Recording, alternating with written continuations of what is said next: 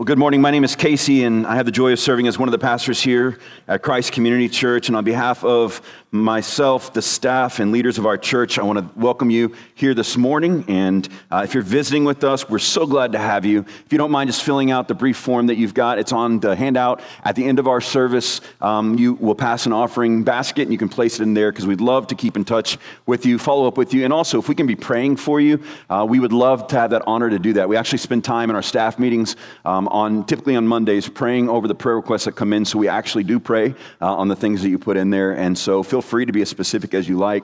We keep that amongst our staff.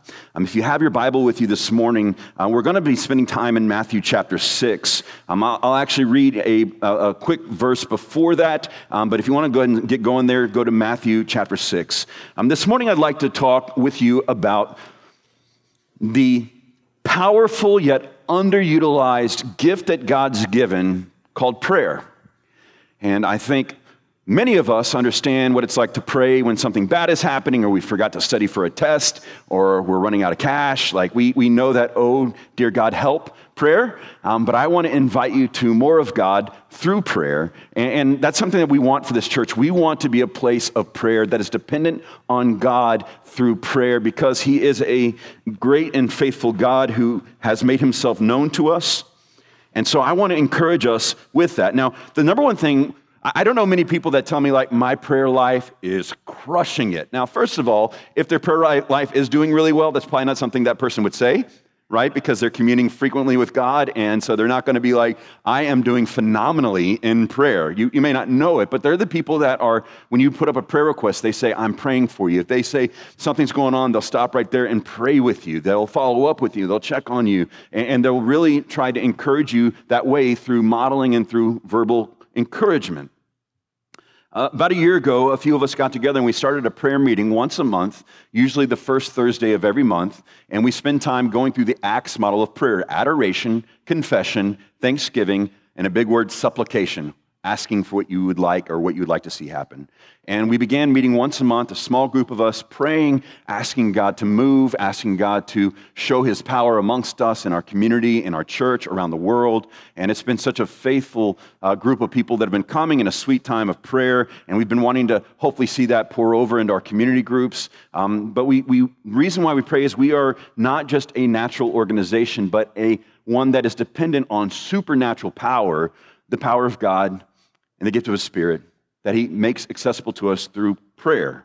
And so we started meeting together praying. And what we do as a church, I just want to be very clear, we are in a community, and we have a community here of highly intelligent and gifted people. It could be very easy for us to depend on ourselves and our own power to, quote unquote, do church. The problem is it may give an illusion of power and of success, but have no spiritual consequence. And that's something that the leadership here does not want to see happen. We want to be a uniquely spiritual organization, and we're not always faithful at doing that, but we are striving towards that end, to experience the power of God, not only in our personal lives, but in our community. In Ephesians chapter 6, verse 12, just to give context for this idea of the spiritual nature of what we do, the Apostle Paul is urging the church in Ephesus, a church that he planted and spent some time at, to put on the full armor of God, to be prepared in wartime living because of this. Verse 12, for we do not wrestle against flesh and blood, but against the rulers, against the authorities, against the cosmic powers over this present darkness, against the spiritual forces of evil in the heavenly places. There's a spiritual battle going on, and one of the greatest tools that the enemy utilizes is deception, and helping us think, oh, it's not that bad. We find contentment and we grow spiritually fatigued or lazy by not believing that there is actually a battle at play, but actually that everything is fine because objectively everything seems fine. But in fact, there is an ongoing battle for our souls and for the souls of those we love. And there's only one remedy and only one defense, and His name is Jesus. And so the main point I want us to carry this morning is this: that prayer is a powerful gift, not just a gift, not a nuisance, not a rote habit.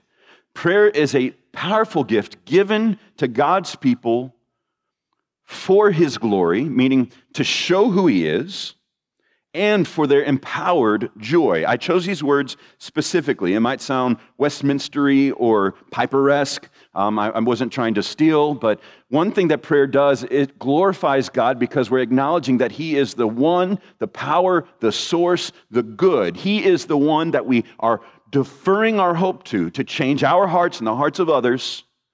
And so it glorifies Him when we pray, and it's a powerful gift.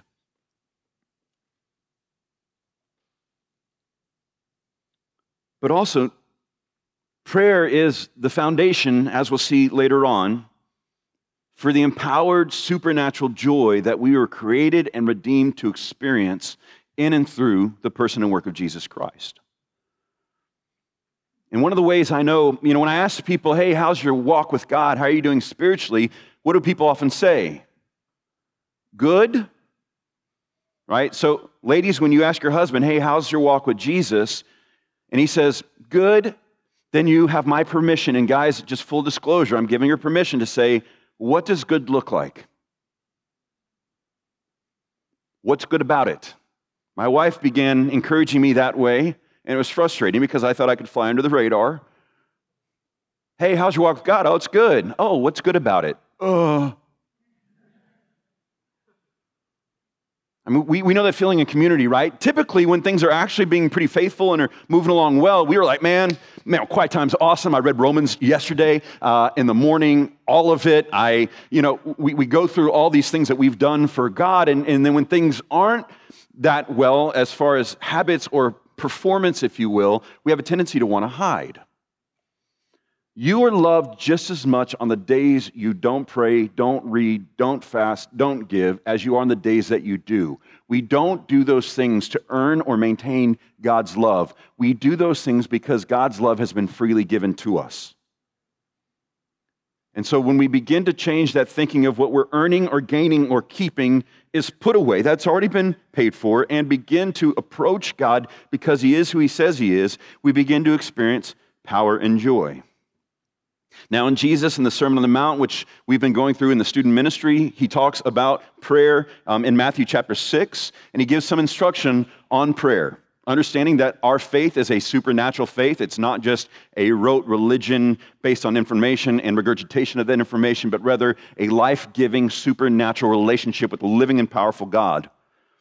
And so when He tells them when you pray, He doesn't say if you pray or when you get around to praying. He says this in Matthew 6, beginning in verse 5, and when you pray.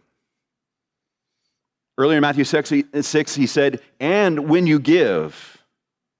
And when you pray, you must not be like the hypocrites, the ones who live and appear one way outwardly and then live inwardly way different. You must not be like the religious people who do outward religion, but their hearts are far from God. Don't be like them. Don't put on a show for everyone around you. Instead, there's a different way. He goes on to give description. For they love to stand and pray in the synagogues. That's the gathering of faith for the Jewish people. And at the street corners, that they may be seen by others. They do it for applause and praise and for people's opinion of them. Truly I say to you, they have received their reward. And look, if you're going after the praise of man or the praise of woman or affirmation from people, if that's your reward, then be very big and bold and bad all the time with your faith, and people will think you are a spiritual rock star. The problem is when that happens is idolatry begins to form in your heart and theirs, and you're setting an expectation that you yourself are not living up to. And you're causing your brother or sister to stumble. So He says, don't be like them to get their reward by the applause and the appearance of godliness. Verse 6, but when you pray, go into your room and shut the door and pray to your Father who is in secret. And your Father who sees in secret will reward you. The first thing that we have to understand is that prayer is an act of faith. It's an act of faith. It's saying, I'm buying into the fact that God, you are true, you are right, you are good, you are in control of all things. It's acknowledging that God is God and that we are not. That's a good thing. Friends, that's a good thing. We are able to acknowledge that even though we're fallible and we make mistakes and sometimes we willingly sin and we hurt people, God is other. He's different. He's not the same way. And so when we go to pray, we're saying, God, in my faith the size of a little tiny seed, I need you. I'm depending on you. I'm coming to you. It's an act of faith. Hebrews 11:1 says, what is faith but the confident assurance of what we hope for is going to happen, the evidence of things not yet seen. And confidence may not feel right sometimes when we pray. It may not be very confident, but rather a last-ditch effort to cry out to a God who we might feel like is far too busy for us, but who actually cares and is able to hear and care and answer our prayers. Prayer is an act of faith. We're trusting as we pray that God is who he says he is and that he will do all that he's promised to do. Prayer, though, oftentimes for us exposes our unbelief. But prayer also not only exposes our unbelief, but it is a vehicle by which delivers us out of our unbelief. We see a man in the Gospels who says, Jesus asked him if he believed, and he says, I do believe, but help me in my unbelief. God is an all-knowing God. He knows your thoughts, your deeds, your actions before you do. He's not unaware of your doubts. He's not unaware of your unbelief. He's not unaware of your times where you think you're smarter than him and have it more figured out, and you know what he should do. He's got it covered. And so, as an act of faith, it exposes our unbelief, but as we own it and as we confess it, it delivers us from it. And some of you today, the way you respond is like, God, I'm not sure I believe. I'm not sure what I believe about you. People always talk about how good you are and how faithful you are, but it doesn't feel like that in my life right now. God, I want to believe. Help me. And he's faithful to answer prayers like that. God, I want to believe in Jesus, but I don't. Help me. God, I want to believe that you have our finances or our health under control, but I don't. Help me. Prayer is an act of faith. He goes on in verse 7, giving more instruction. And when you pray, do not heap up empty phrases as the Gentiles do, for they think that they will be heard for their many words. So it's like superstition. I don't know if you've ever met a superstitious person, but they have habits and rituals and things they go through. They'll have to do things in a specific way, say things in a specific way. And what these kind of superstitious patterns do is create false faith that their actions and their rhythms and their frequent words are what moves the hand of God. And if they don't do those things, then they are on their own. And that's not faith. And at very best, it's faith in the wrong thing or wrong person. This idea of faith, this idea of hoping in, when you pray, don't just have to continue to repeat over and over again as if God doesn't care or listen. He says, verse 8, do not be like them. And this should bring us comfort. For your Father knows what you need before you ask him. Have you ever had to provide your child with a Kleenex for obvious reasons? Have you ever noticed that your child needs a Kleenex and then when they ask you, you're like, nope, use your sleeve? Now, if you don't have one, that's different. But typically, if your kid asks you for what they need, even though you know they need it already, you're not mad about that, right? Shouldn't it be kind of like a positive sign that your kid's growing up and self-aware and that bubble coming out of their nose shouldn't be there? Right? That's actually a positive thing. Like, hey, they're getting it. They're growing. They're maturing. Their faith. And he says, with your prayers, don't be like that. Just because God knows what you need, it honors him that you ask him for it, that you acknowledge that ultimately it's from him, that he gives all things and provides all things. So number 2 is this: prayer acknowledges God as the one who knows what we need and who can provide it. It's acknowledging, it's honoring God that, God, you know what we need. I'm coming alongside to ask and to agree. It feels like some of us approach God in a way a rebellious teenager might, where we want to act, one way in front of mom and dad, live a different way, and then try to church it up when we're in front of mom and dad because they don't know what we've actually been up to. But I want you to imagine that God is the parent that knows better than you do, who knows what you've been up to, know what you're thinking, know what you're not believing, seeing where you're sinning, even in areas you're not even aware yet you're sinning. And he invites you to himself anyways. He loves you enough anyways to bring you in and to invite you to commune imperfectly with him. And when we pray, we're acknowledging that God really is the one who knows what we need and who is the one ultimately to provide it. It doesn't mean that we live a lazy life. It doesn't mean that we don't proactively pursue things and people, but what it does mean is that ultimately we're acknowledging him. When we pray before a meal, it's a wonderful time to acknowledge the gospel. God, thank you for this animal that you created, that gave its life, or its life was taken, so that our bodies might continue to live. So when you pray before a meal, remember the gospel as God ultimately providing. And if it's a bad meal, just remember Genesis 3 in the fall. It will be better in heaven. Just want you to know that. Prayer acknowledges God as the one who knows what we need, but also the one who is able and often willing to provide it. And so then Jesus gives them a model of prayer. Now, some traditions have taken this prayer, the Lord's Prayer, and made it into the prayer. It is a prayer. It is a way to show us a right alignment before God and acknowledging God and our need for God so we might experience the power of God. He says, so pray like this. Our Father, Pater, Father, not our God, our King, our Lord, Pater, our Father, one who is intimately invested in us, for us, because of himself. Our Father in heaven, a place of authority, a place of eternity, grander than us. Hallowed, respected, and revered be your name.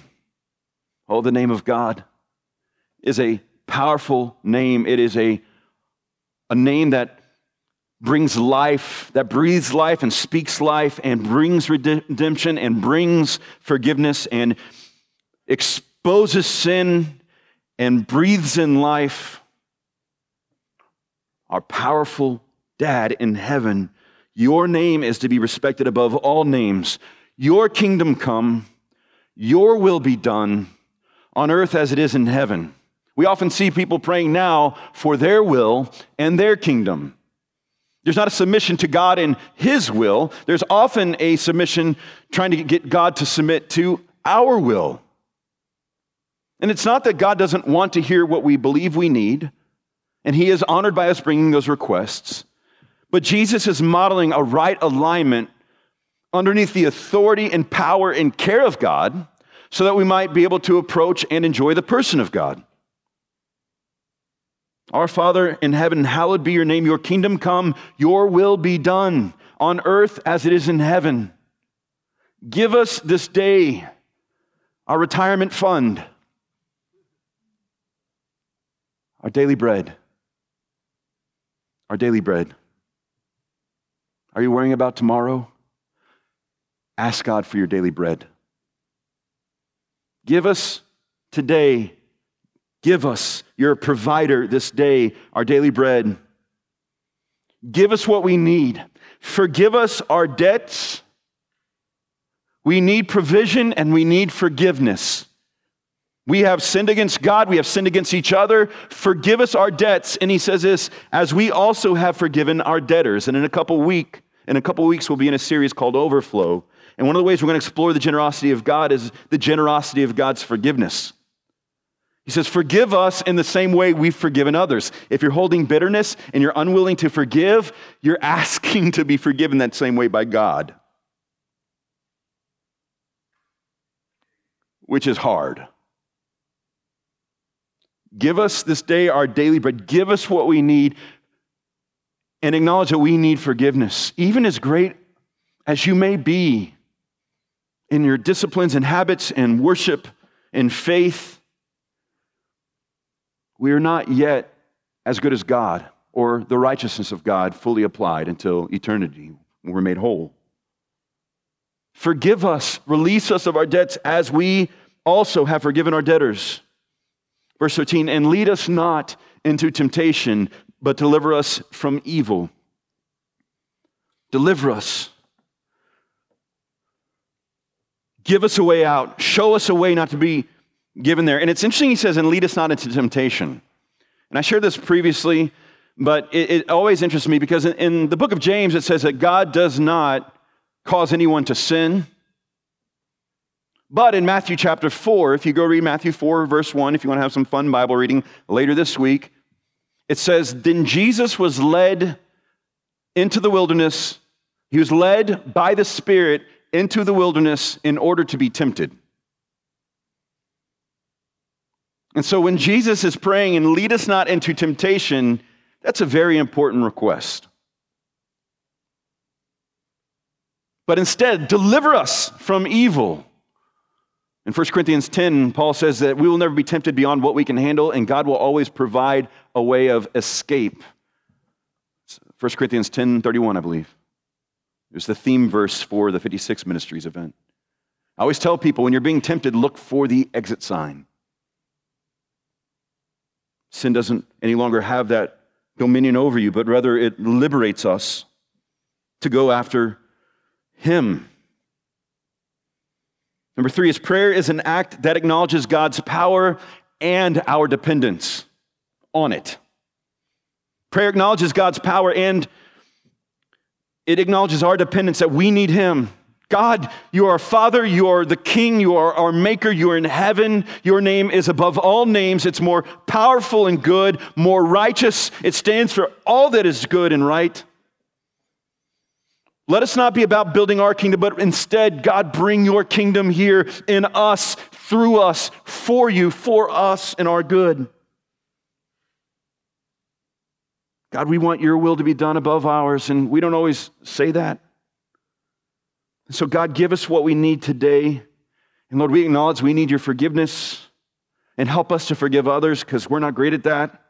But as we understand more how we've been forgiven, we are then compelled to forgive.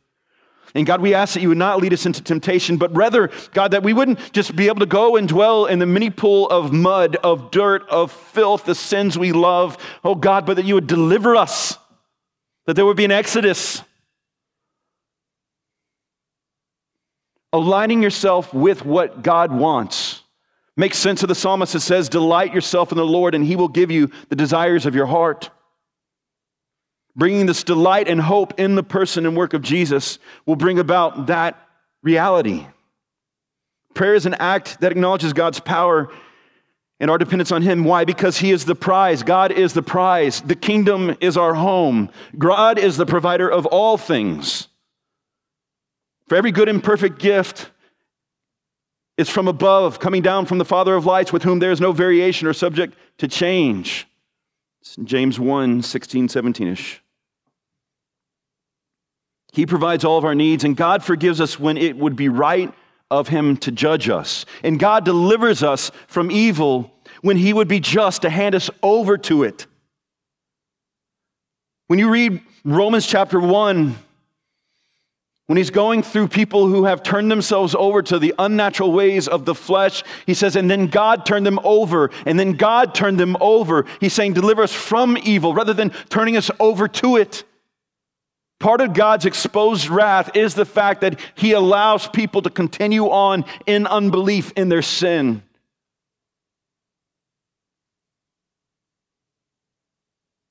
He delivers us from evil when He should hand us over to it. One last area I think is important for us to hit this morning is in the area of anxiety and worry. I don't know if you realize this, about a year ago we had Hurricane Harvey hit. Now, some of you realize that very well. Some of you are here now because of that hurricane. And we did a Facebook Live church service, and I taught through Philippians 4. I'm not sure how many people actually held on to those words because we were all just shocked by what we had been experiencing and seeing. But Philippians 4, if you struggle with worry or doubt or anxiety, Philippians 4 is not just a scripture to be read or memorized, it's one to be prayed. Praying God's word brings the power of God.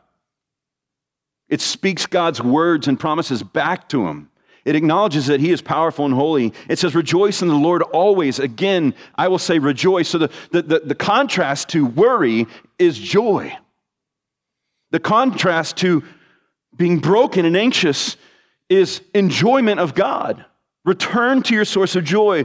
Rejoice in the Lord always. Again, I will say rejoice. Let your reasonableness, which is supernatural, for a lot of us, being reasonable is supernatural, especially in stressful situations. Let your reasonableness be known to everyone. Why? Because the Lord is at hand. Do not be anxious about anything, but in everything, by prayer and supplication with thanksgiving, let your requests be made known to God, and the peace of God, which surpasses all understanding, will guard your hearts and your minds in Christ Jesus. Your hearts, your minds will be protected in Christ as we acknowledge him as our hope and source of joy. Are you worried? Are you beat down? Are you anxious? Rejoice in God's faithfulness. Rejoice in God's promises. Rejoice in the fact that he hasn't given up on you, but he has remained steadfast with you, that he will never leave you nor forsake you. Rejoice in the Lord. Don't be anxious, but rather through prayer in everything and supplication, asking with thanksgiving, let your requests be made known to God. The thanksgiving bit always stumps me. He's saying, hey, be thankful in those moments. And if you struggle with anxiety, or if you ever have, thanksgiving is not typically the emotion or feeling or thought that usually arises to one who struggles with anxiety. Usually, if you're feeling anxious or overwhelmed or worried, the focus isn't as much on the Lord's faithfulness, but on your trial or tribulation. And so when Paul is commanding those who are anxious or worried, instead of that, be prayerful. And prayer is the avenue to reconnect us with the one in whom we were created to find the most joy. So being anxious, prayer in and of itself isn't meant as some sort of cathartic method just to make you feel better. It's bringing you back to the one in whom made you and redeemed you and loves you.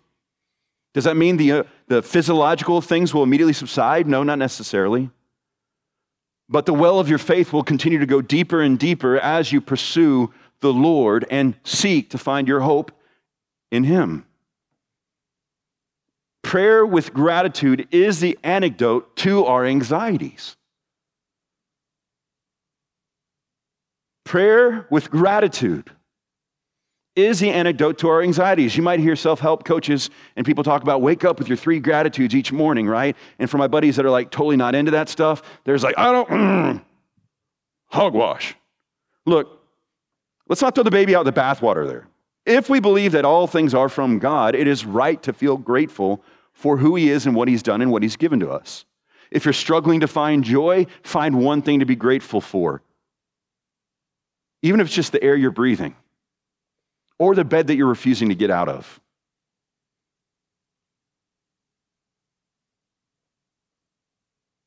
Gratitude is a healthy response to grace. Gratitude is a healthy response to grace. I love this quote by Martin Luther. He says, pray and let God worry. Pray and let God do the worrying. If he knows us, he knows what we need, he knows what we need, then we acknowledge that and go to him and ask of him. We're saying, God, I think you're better suited than I am to handle this whole thing. Help. Guide me. I'll be obedient. I'll read your word. I'll try to pay attention to your spirit.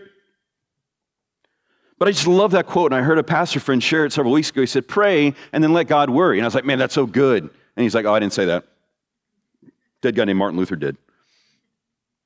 So it should say Martin Luther, good, okay. And then KCCs. All right, so.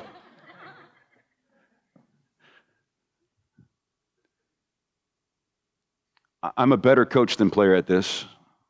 I know most of us are. I know our pastors and our leaders and our community group leaders, right? Our community group leaders, we have worries. And at times our worries take over for us. So none of us are sitting here as authorities and amply doing this faithfully all the time. But this is a direction that we want to fall towards and make prayer a priority.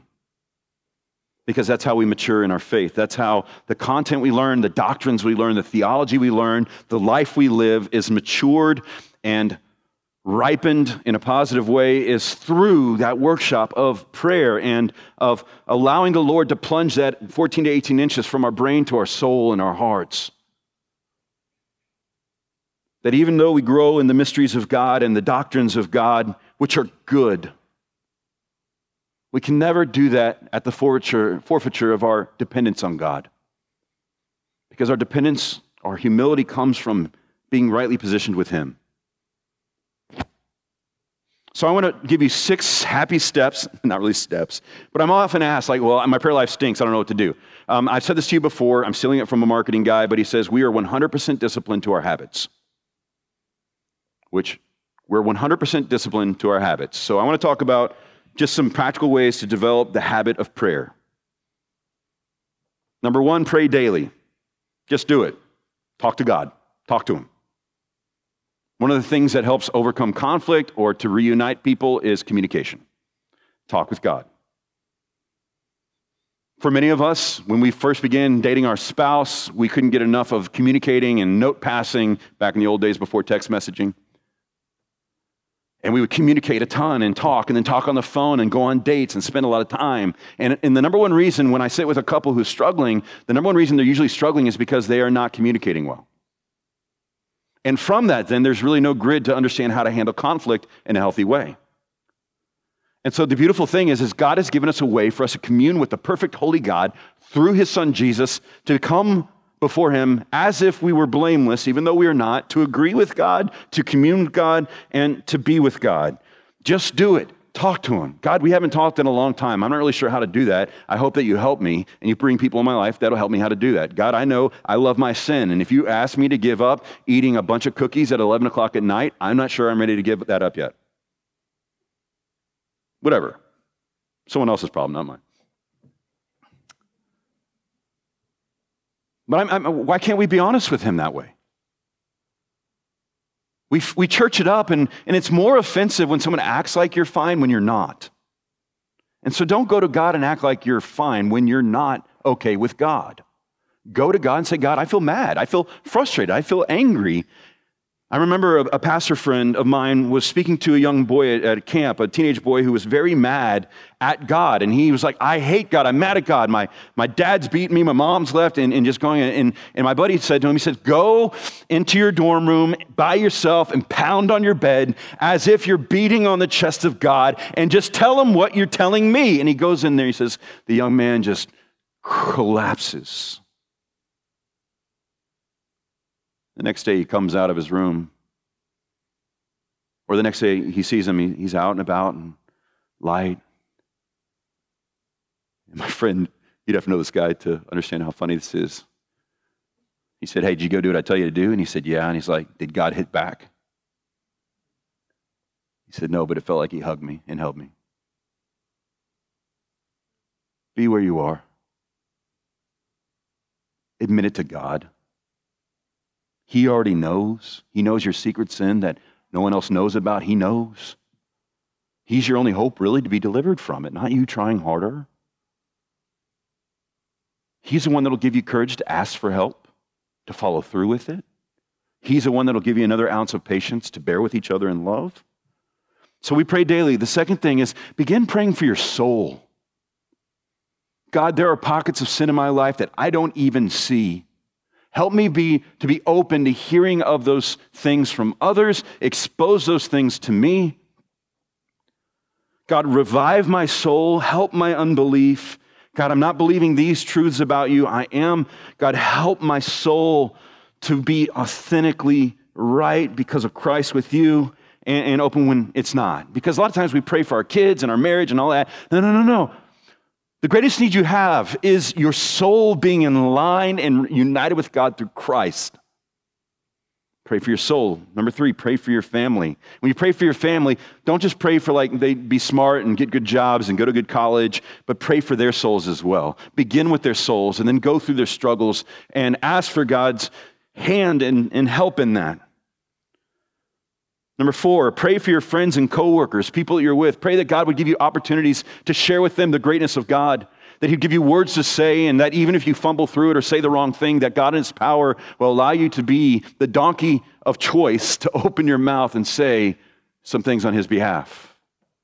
Pray for those opportunities. Pray for their souls. Pray for their needs. So when you say, hey, I've been praying for you, you're not just churching it up, but you've actually been praying for them.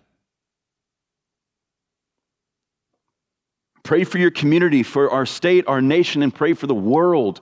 Pray that God would bring revival. The number one thing that will stop a war or terrorism is revival. And then you can pray for your military as well. But begin with the soul in mind. And last but certainly not least, pray for those who don't know God yet, those who are lost and wandering like we used to be. Pray for them. God, hand them over, give them to us. And I usually try to keep a running list of people in my life who don't yet know Jesus and pray for them specifically. I had this little notebook that we bought. It's a little binder type thing with index cards, and I haven't been doing it in years, but I'm going to start again. I felt convicted this week, like, golly, I need to get more organized with my prayer life. But I went back through and was reading it and praying, praying for friends, praying for family, praying for another baby, and we now have Abigail. I mean, praying for a bunch of different things years ago. And seeing God's faithfulness, it's just good because we are people who forget.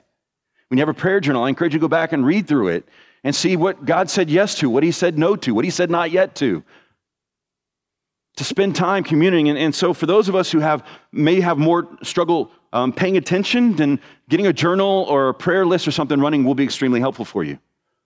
To have a prayer journal and praying things out, keeping a prayer list, asking people how you can pray for them. If you're tired of praying for yourself, okay, good. Pray for your soul, but then pray for other people. How can I pray for you? Utilizing technology and tools to commune with God. Listen, church, it's time to wake up, both literally right now, if you've been sleeping, welcome, good morning. But also as believers, we have to wake up to the power of prayer. Because prayer is the most powerful gift, one of the most powerful gifts given to God's people to show who he is and for your and my empowered joy. Prayer is the vehicle. Prayer is the way in which God, through his word, by his Spirit, brings it together. Prayer allows us to tap into his power for his purposes. Prayer enables us to acknowledge our limitations, to go to the one who is limitless. Prayer brings us in our unbelief and our doubts, and then prayer, by God's grace, is a vehicle which he uses many times to lead us out of it. And so I'm going to invite the guys back up, but I just want to lead us in a few moments just of prayer. If you're serving the Lord's Supper, then I'll give you kind of the steal home sign in a minute to come up and start doing that. When we go through the supplication time, then you guys can come. We're not going to pray for a really long time. But what I want to guide you in is I want to spend some time either praying as a couple or individually or as a family, however you'd like to pray, out loud, in your mind, whatever. And we're just going to follow the simple prayer model: adoration, confession, thanksgiving, and supplication. Adoration is basically telling God who he is, saying names of God that you know, saying promises of God that he's given, saying the names of God. So just take a moment where you are. You can pray out loud. I know we're a very conservative, quiet church. Like one of you saying amen and someone's wondering if they're at the wrong church or at a revival. You're allowed to actually give feedback because we're living. This isn't a show. But just take a moment right now and slow down, maybe for the first time this week, and tell God who he is. Go ahead. You can pray with your eyes open if you want, but let's pray.